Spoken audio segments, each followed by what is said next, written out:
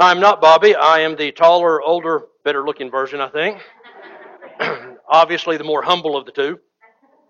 Uh, Today, we get to start Bobby's here, but he's been taking a little bit of a break this week, spending some time with the family, a much needed and very well deserved break. Uh, Today, The Walking Dead, new series. This is awesome, and I love the fact that I get to kick off this series because I am a huge fan of the show. How many of you here are a fan of The Walking Dead? Like 6 of us. Great. All right.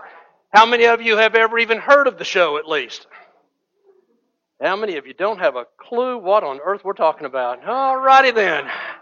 That's okay. That's okay. I'll take care of you here in just a second. I'm a big enough fan. Not only will I admit that I'm a fan, but I will also admit that one of my goals is to get a part on the show as one of the walkers or zombies. I would love to be a zombie on that show. I have no idea why. I'm just messed up. But I would love to do that. Now, that would be so neat. I've even gone so far as at one time I actually had the contact info for the casting company who cast all the extras on the show. It was just bad timing on my part. I found it just as they quit filming one season. So I haven't gone back to reestablish that yet, but I'm not giving up on it yet either. For those of you who don't know anything about the show, let me sort of give you a real brief background on what's going on. And then I'm sure you'll see what all the fuss is about. Apparently, the premise of the show is that some disease has swept over the world. Exactly what or where, that's never really addressed to this point. But basically, a lot of people didn't survive the initial outbreak, and they died. But some people made it through. And the virus that these people have works to the brain, if I understand this right, works to the brain, destroys the brain tissue. So they're basically brain dead completely, totally, almost. And if you can almost be totally. But in a time from a few minutes to 8 hours after the person dies, their body reanimates. In other words, they come back to life. But they're brain dead. And then they walk. What do they walk for? The only thing they do is they just want to eat. And apparently they are no such thing as a zombie vegetarian. Their main goal is to walk around and eat meat, much like John Monday. Without the brain dead part. I'm not calling John brain dead. I do not want to get broken into pieces after the service. But they just wander. Now, they're called walkers because they can't run. And this is good for the people who survived that are trying to get away from them. And apparently, to kill a zombie must sustain some sort of head wound. You have to shoot it, gouge it, bash it, something in the head. That's the only thing that will get rid of it for good. And to complicate matters more, if you get bitten, scratched, whatever, by a zombie, then something happens, and in a few minutes or sometime within the next 8 hours, boom, congratulations, now you're one of the walkers. So the whole premise of the show is about this group of survivors who are trying to find other survivors, find shelter, food, everything, while outrunning hordes of people who walk after them and try to eat them. Now you understand, right? I'm sure those of you that haven't heard of it go, oh yeah, I want to watch this. Yeah, it comes on tonight. But that's the whole premise of the whole show pretty much. It's basically a 1 hour show about people running for their lives, being chased by people who are trying to eat them but can only walk, and they bash them and gouge them in the heads, and the whole time, sometime the show, it's going to scare the living daylights out of you. And that's what the fuss is all about. So, which brings us to today. What on earth does that have to do with the sermon series? It's a really cool title. I mean, isn't it? It's an awesome title. That's about it. Now, I'm sure that we're going to, there'll be some times when we refer back to the show and make some comparisons to the show and some things like that. But basically, it's just a really cool title. But at the same time, in a very real sense of the word, we, as Christians, are the walking dead. Now, right now, some of you are going, I'm so confused. And some of you go, I don't know about the whole Christian thing, but that's the way I was this morning when I got up after last night. I feel like the walking dead already. That's as close as I'm getting to you right here. Okay? Stick with me on this, though, okay? And we'll go through it some. Grab your Bible or your phone if you use the Bible app on your phone, or, of course, we'll put all the scripture up on the screen as well.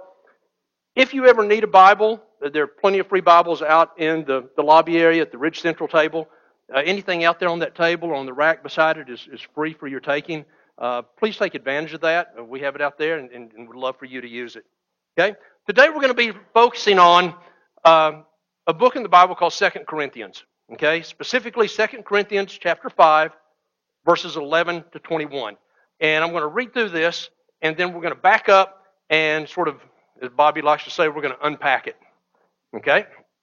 So here we go. 2 Corinthians chapter 5, verses 11 through 21. And this is referred to, this little section is referred to as the ministry of reconciliation, for those of you that like that type of terminology. Okay, so it says, therefore, knowing the fear of the Lord, we persuade others. But what we are is known to God, and I hope it is known also to your conscience. We are not commending ourselves to you again, but giving you cause to boast about us, so that you may be able to answer those who boast about outward appearance, and not about what is in the heart. For if we are beside ourselves, it is for God. If we are in our right mind, it is for you.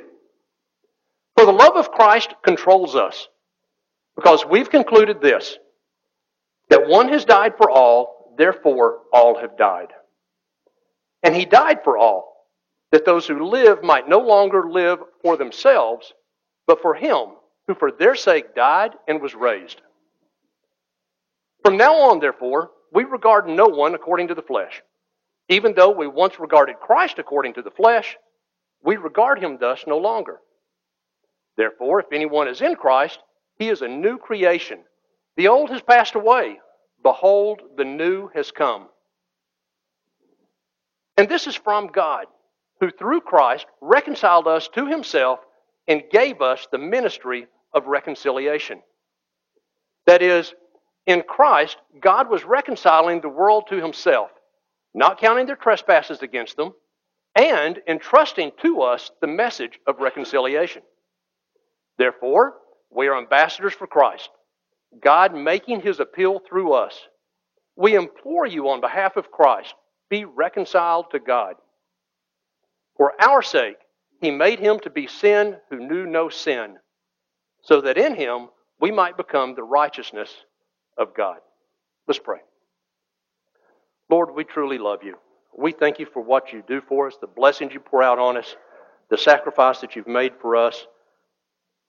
The love that you have for us is beyond our comprehension. Father, you've done so much just to bring us to you. Help us to see that love, to feel that love, and to be your love to those who don't know you, as well as to each other.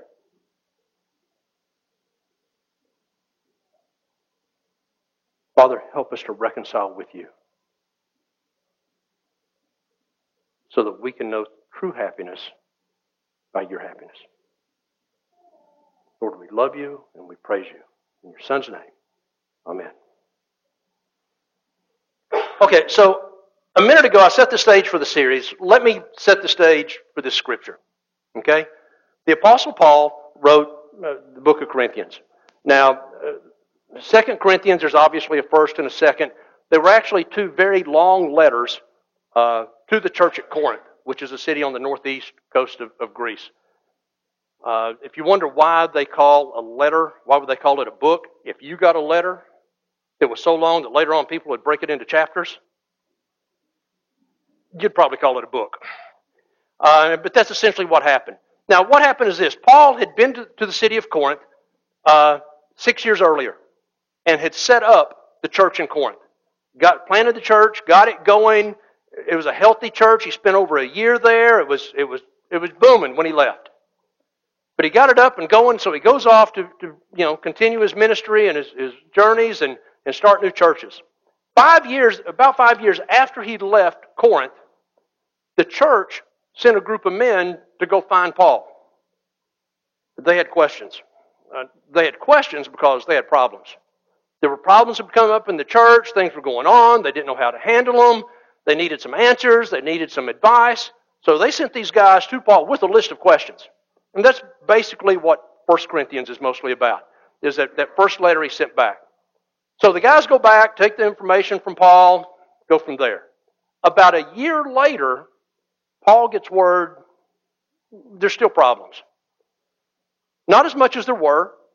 The majority of the people in the church of Corinth had gotten their act together and everything was going like it should, but there was a minority of people that were really struggling, and their biggest struggle seemed to be caused by a group of false prophets and false teachers that had come in after Paul had left, and they were saying, Paul, he's a good guy, but let's face it, he's kind of crazy.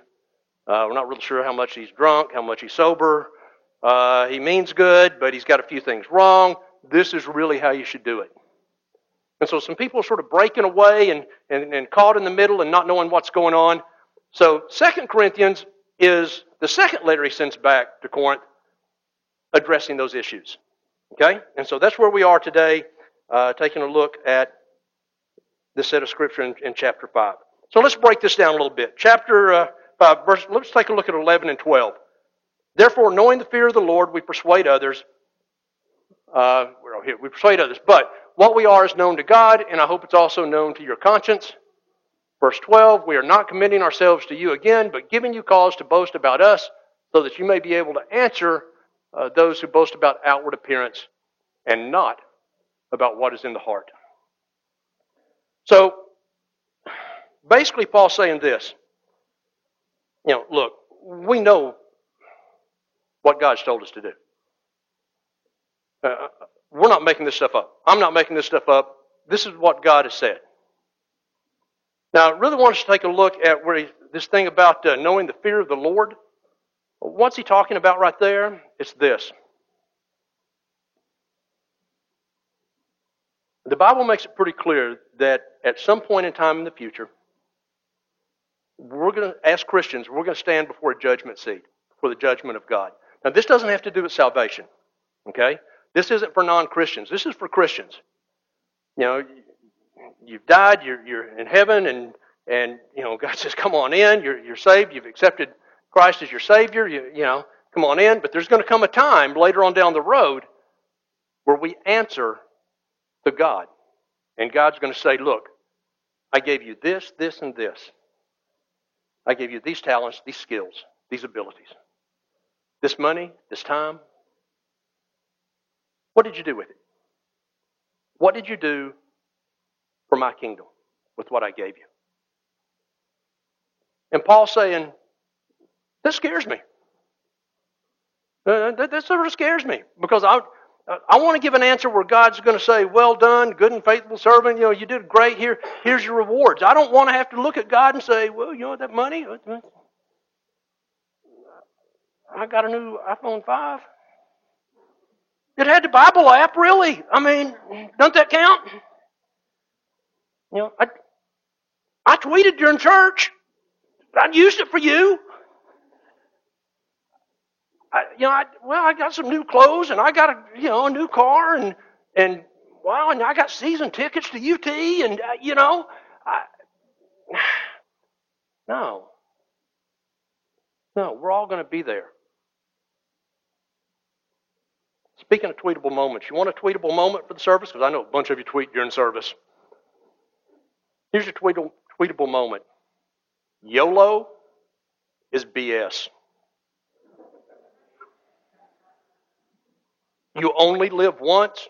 No, you don't! What a load of bull! YOLO, I want to point blank, is a lie straight out of hell.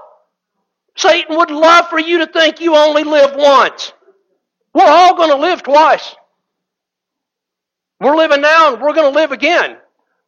We know where we are now. There are only two options for later on. One is sweet. One is not. No, this YOLO stuff, no. That's just this BS. No. Back on track. Sorry. Had a little moment there. Find out where I'm supposed to be. Paul's saying, look, we're explaining our actions, our teachings, so you'll know that this comes from the heart. It's not about how we look. Okay? These false prophets, apparently, they looked really good, and they sounded really good. I mean, they had it together. The whole time they were misleading, lying to the people. Makes you wonder if they weren't politicians. But, that's it. They could sell it. They could sell it. And people were buying it and being misled. Okay? Verse 13 says, for if we are beside ourselves, it is for God. If we are in our right mind, it is for you. Now, I love this. It's a little confusing when I first read it. I really had to do some thinking and praying and some studying on this and talking to some people about it. And here's what this boils down to. When Paul was worshiping God, when he was spending his time with God, apparently, he would, as we might say today, go Pentecostal. He let it rip. To the point that a lot of people who saw him worshiping thought he was either A, crazy, B, drunk, C, all the above. They didn't get it. They didn't get it. And he's saying here, if we're acting like that, it's with God. But you can't handle that. And we know you can't handle that. You freak out about that. You don't get it. It's not to you anyway, but you don't get it and you freak out. You can't understand it. So, you know what? When I'm talking to you and we're dealing with, then I'll be calm and rational and sober so that I don't freak people out and scare people and you go running for the doors. And that's a lot like it is here at the Ridge. I mean, we have people here who speak in tongues. We have people here who love to worship through dance. You're not going to really see that during the service because people will freak and run for the doors. Doesn't mean that it's wrong. Doesn't mean that it's hypocritical. It means there's time with God and there's time with other people and there's more at stake than what I think or what I feel or what I want to do. And God understands that and knows that. And so did Paul. Okay? Now we get into the really, really good stuff. Verses 14 and 15. This is just some awesome stuff. Verse 14. For the love of Christ controls us, because we've concluded this, that one has died for all, therefore all have died. And he died for all, that those who live might no longer live for themselves, but for him who for their sake died and was raised up. Can I get an amen up in here? Or, in the words of John Monday, boo! This is good stuff. Please don't just sit there and go, okay, there's another couple of verses. Let's just keep it going, keep it going. No! Understand what this is going on here, okay? Let's really take a look at this. First of all, for the love of Christ controls us. Us. Who's he talking about? He's talking about Christians. Christians. The love, how much love? Perfect, sinless, got it made in heaven, gives it all up to come down here and die for us, for me, for you, even though he knows all the trash and crap we're going to do. He still loves us so much to say, that's okay. That's a lot of love. So the love of Christ does what? Controls us. Controls us. As Christians, we should be controlled by the love of Christ. Okay? So what does why would or why does it control us? Paul says this. Paul says basically, we finally got it. We finally figured out why. It clicked. We understand now. It's because that one has died for all, therefore all have died. That one has died. What one? What one? Who? Christ. Christ died, right? Why? Why would he die? Why would Christ, who would he die for? Me. You, literally. And please, when I say Christ died for us, it's not Christ died for us. We love that, don't we? Because when somebody says he died for us, it's like, oh yeah, that's, I'm just, I'm a little bitty, speck of sand on the beach of us, and so it's really not that. No, it is a big deal. It's not just for us, it's for you personally, for me personally. If you had been the only person on the face of the earth, he would have still died for you. It doesn't matter what you've done or what you're going to do, he already knows it. He died for you, and he died for me. That's love. He died in our place. In our place, he died. And if he died in our place, then we died. And if we died, we're dead. But you're here, I'm here. So we must be the walking dead. How about that? Was that smooth or was that smooth? The walking dead. Okay? You get it though? But why would he die? Okay, why would he die for us? Look in verse 15. For those who live might no longer live for themselves, but live for him who for their sake died and was raised. So why would he die for us? So that we can live for him. And you say, no, wait a minute. You just told me I was dead. How can I live if I'm dead? Make up your mind. It's both. We are walking dead. Our job is to live for him. As Christians, we are to be dead to ourselves and alive in Christ. Let's take it a little further. Okay, so dead to myself. Okay, so where are we going with that? That's your bottom line for the day right there. That's your bottom line, main point, driving home that we're supposed to be dead to ourselves and alive in Christ. Our calling, our job as a Christian, okay, isn't to live for ourselves. And we live in a world that teaches us the exact opposite. I mean, pounds it into our heads over and over and over and over, the whole YOLO crap, that it's about us, it's about being happy while you can, you don't have much time, so get all that you can get, focus on you, it's all about you, let's go. No.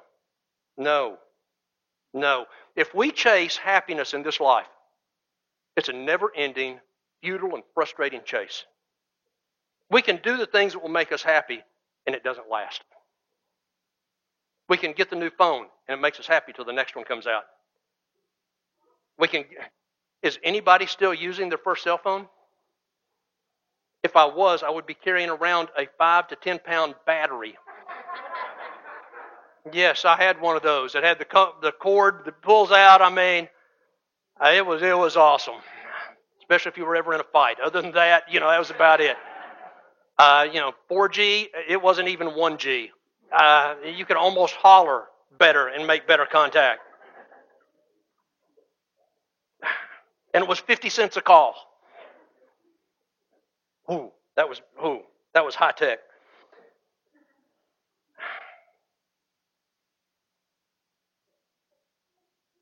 If you chase that happiness is a drug.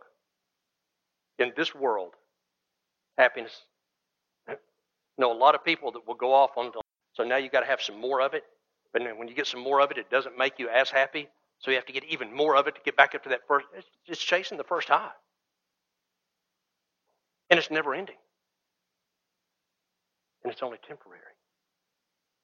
Our job as Christians is to understand that happiness of the world is We want to be happy. Time to make Christ happy. Focused on what makes Him happy. Live for Him, not for us. The difference between joy and happiness right there. Then we feel that real joy. Then we know what it is. It's not always something big and huge. It isn't. Our lives are filled with tons of little things that we know that we could do to put a smile on God's face. To take something off of somebody else. To do a little bit of something here or there. Somebody never going to know. Wrong. God knows. He's the one we're trying to make happy anyway. As Christians, we're designed to break from this worldview. Okay? Focus on what makes Christ happy. Look at verse 16. It says, "From now on, therefore, we regard no one according to the flesh, even though we once regarded Christ according to the flesh, we regard him thus no longer." Paul was saying, we understand this now, that we're not looking and judging things based on the worldview. Flesh, that's the world. The world's view is what it means by the flesh. We don't look at things that way anymore. We don't decide, okay, the world says this should make me happy. Whoop, I'm happy. No. We don't judge other people by the way the world judges other people. We don't live by what the world says. It should be the way that we live. Paul was a Pharisee. Paul was, before his transformation, before his salvation, before his experience, he hated Christ. He viewed Jesus as a false Messiah. He thought that Jesus being crucified, that Jesus was crucified because he was cursed by God. Forget all the eyewitness accounts that came after the resurrection. Paul didn't buy it. Didn't buy it. Bottom line is, his job was to hunt down and kill Christians. Because he viewed them in the world view at that time as being an abomination to God.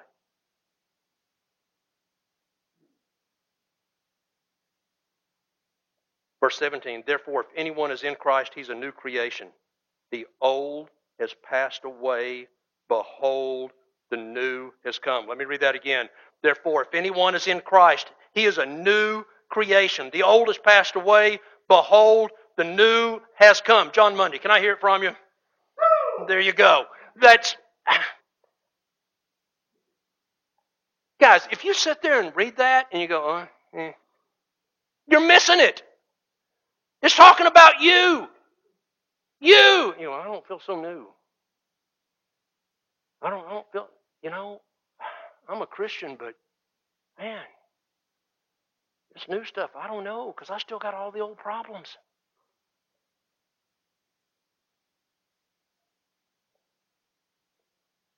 Satan doesn't wave a white flag easily. And just because you become a Christian, Satan doesn't go, "Damn it, lost one. Okay, I want to go after somebody else." He says, "Well, I may have lost him eternity, but I'm sure not going to let him do much in the meantime." And he starts hammering you, just like the walkers. The bad thing in the whole series is, well, you can outrun them. You can just run away, but there are so many of them. They just keep coming. They don't even need sleep. You sleep, they keep walking toward you, and they gain in number. And a lot of times in our lives, it's the same way we feel. Our problems just keep coming. And we get away and we take a breath and we think, okay, finally I'm back to maybe where God's working in my life and I'm getting closer. And then all of a sudden we look up and hear all these old problems coming at us again. And it's nonstop. It's not an easy trek. It's not an easy journey. Matter of fact, Christ tells us over and over and over in the Bible, it's going to be tough. We're going to suffer. It's going to be hard. There are going to be casualties. But you got to fight. Because you're new. You're not what you were. You're not one of them. You're you. You're a new creation in me. That's some good stuff right there.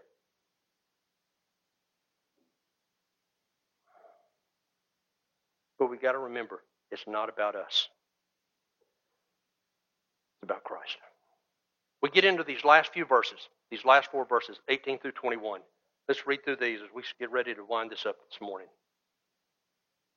It was talked about this ministry of reconciliation. Big term, sounds good. what on earth does it really mean, though? Well, what's it mean to reconcile? To reconcile is to come into agreement with something or someone, to come into harmony with them,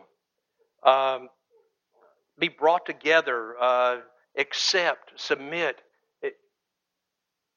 It takes that gap and pulls it together, is to reconcile. So this ministry of reconciliation says, verse 18, all this is from God, who through Christ reconciled us to himself and gave us the ministry of reconciliation. That is, in Christ, God was reconciling the world to himself, not counting their trespasses against them, and entrusting us to the message of reconciliation.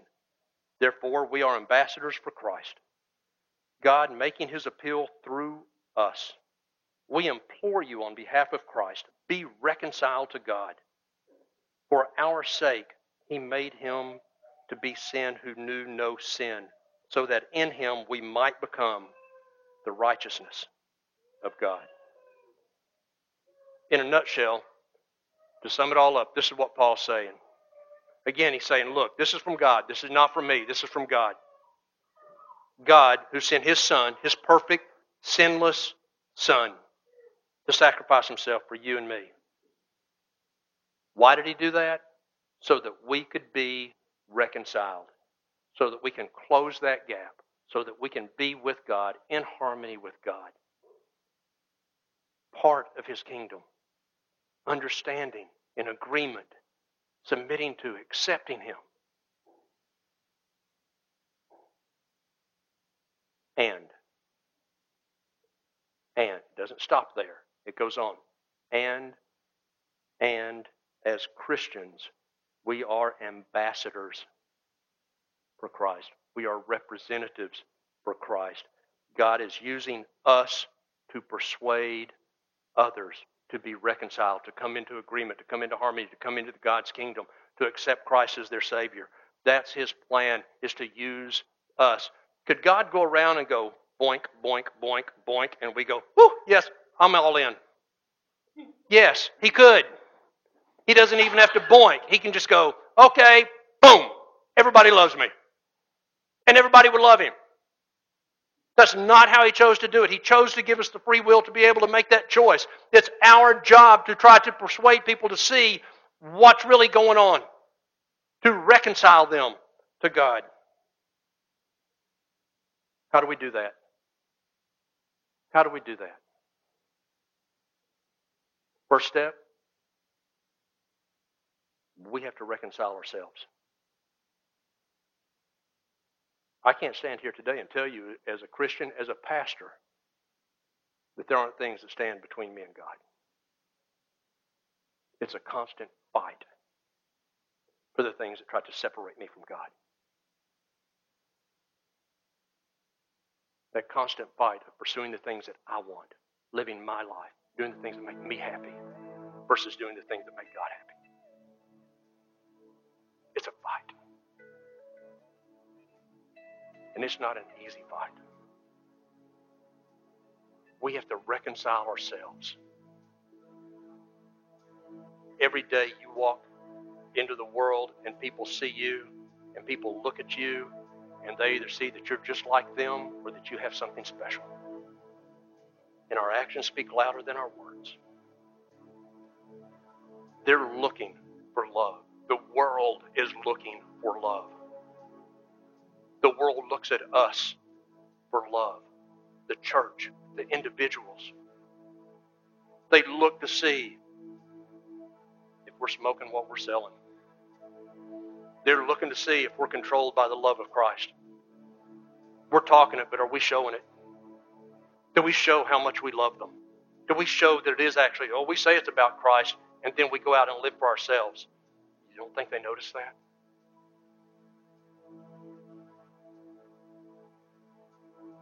I mentioned before that before Paul's salvation, he actually hunted down Christians. He refused to accept all the accounts that Christ had risen and was the true Messiah. There have been times I've sat there and thought, how? How could you do that? How could somebody have lived anywhere close to Christ's time and heard about all the miracles, heard about everything, the crucifixion, the coming back, the spending time with followers, the rising up into heaven being seen. How could anybody know about that and go, yeah, I don't buy it? The truth of the matter is, millions and millions of people do it every single day now. The accounts are still there. They just don't buy it. And it's our job to show them that it's true. Not just tell them, but to show them. And that starts with our own reconciliation, so that we can help them to be reconciled, to come closer to Christ. Paul understood the accountability that we'll be held to. And it scared him. Now, if it scared somebody like Paul, and it doesn't scare me, I'm missing something.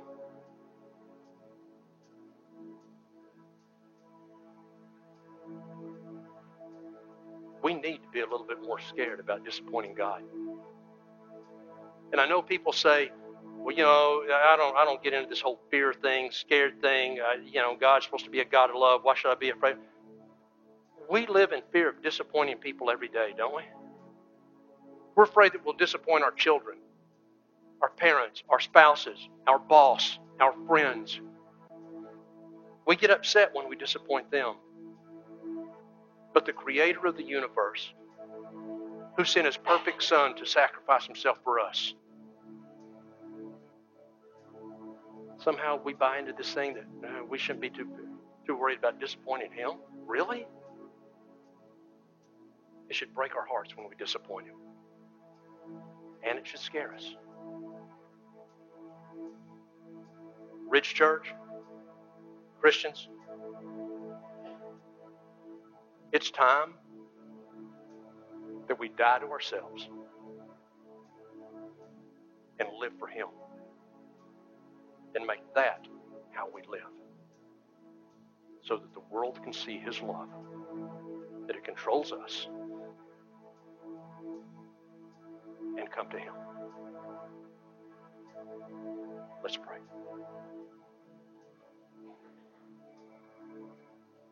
Father, forgive us.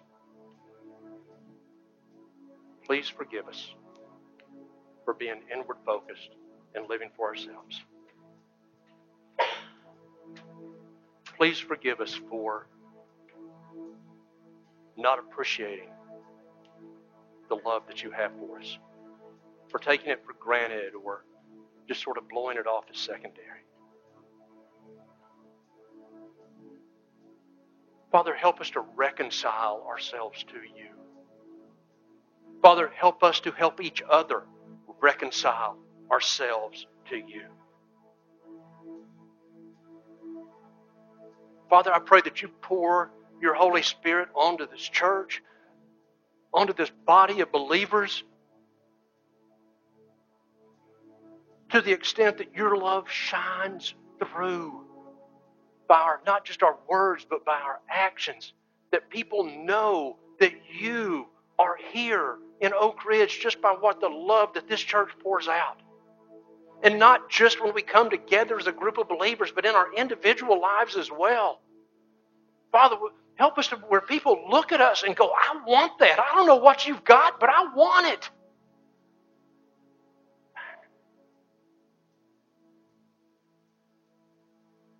Father, draw us close so that we can draw others close to You. In Your Son's name we pray. Amen.